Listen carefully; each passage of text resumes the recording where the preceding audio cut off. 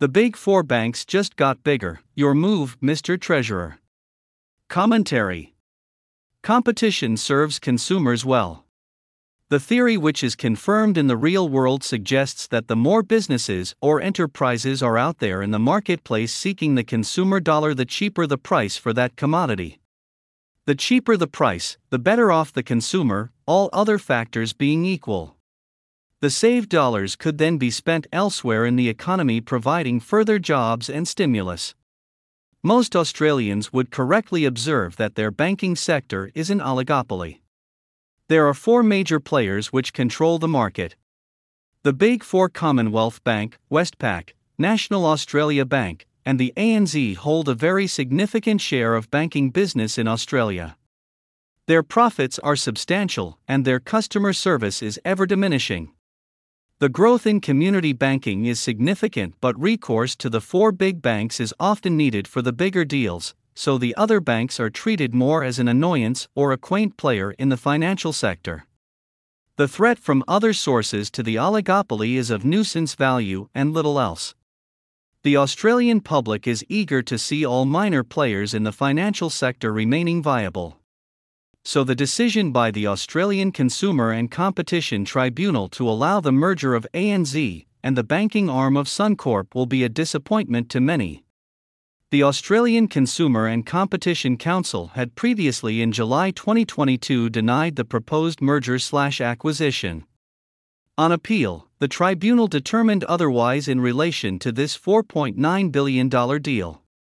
There is no doubt that in the foreseeable future, a merger of this nature will reduce competition. Yet the tribunal determined that the overall public benefits would outweigh the public detriment. What this tells all Australians is that different bodies confronted with the same circumstances can come to substantially different conclusions.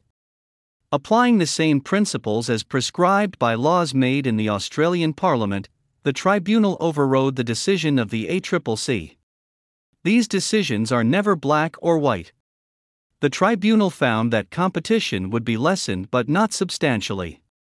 It acknowledged there was public detriment in the merger, but that was outweighed by the other esoteric test of the public benefit. Lots of value judgments and subjective assessments remind us that men and women of good faith can disagree with each other and come to vastly differing findings and conclusions on the same statement of facts. The question then becomes, to what extent should regulatory bodies err on the side of caution, maintaining as much competition as possible to protect the consumer to the maximum extent possible? Hard task ahead for Chalmers. But this 18-month saga has not yet ended, as there will need to be enabling legislation in the Parliament of the state of Queensland. Further, the Federal Treasurer Jim Chalmers has to determine for himself as the Federal Treasurer whether the proposed merger is in the national interest. And that too will be a controversial determination.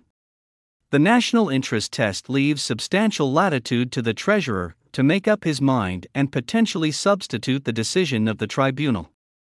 Should the Treasurer veto the merger, most Australians will be cheering from the sidelines.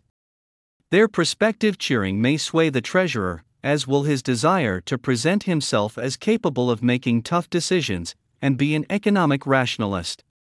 One assumes the basis for any ministerial intervention will be wrapped up in cotton wool to protect a certain element from facing the strict laws of economics and the harshness of competition. In the meantime, the people will face a diminished team and less activity. No matter how you look at the merger proposal, any concession will be subjective and will need to be considered carefully. Suncorp has serviced home loans, businesses generally, and in particular the agri-business sectors. Australia needs tribunals and government ministers who are willing to ensure the full protection of the consumer and the wealth producers and job creators. No matter which way the Treasurer decides, he will be widely criticized. That's one thing on which we can all bank.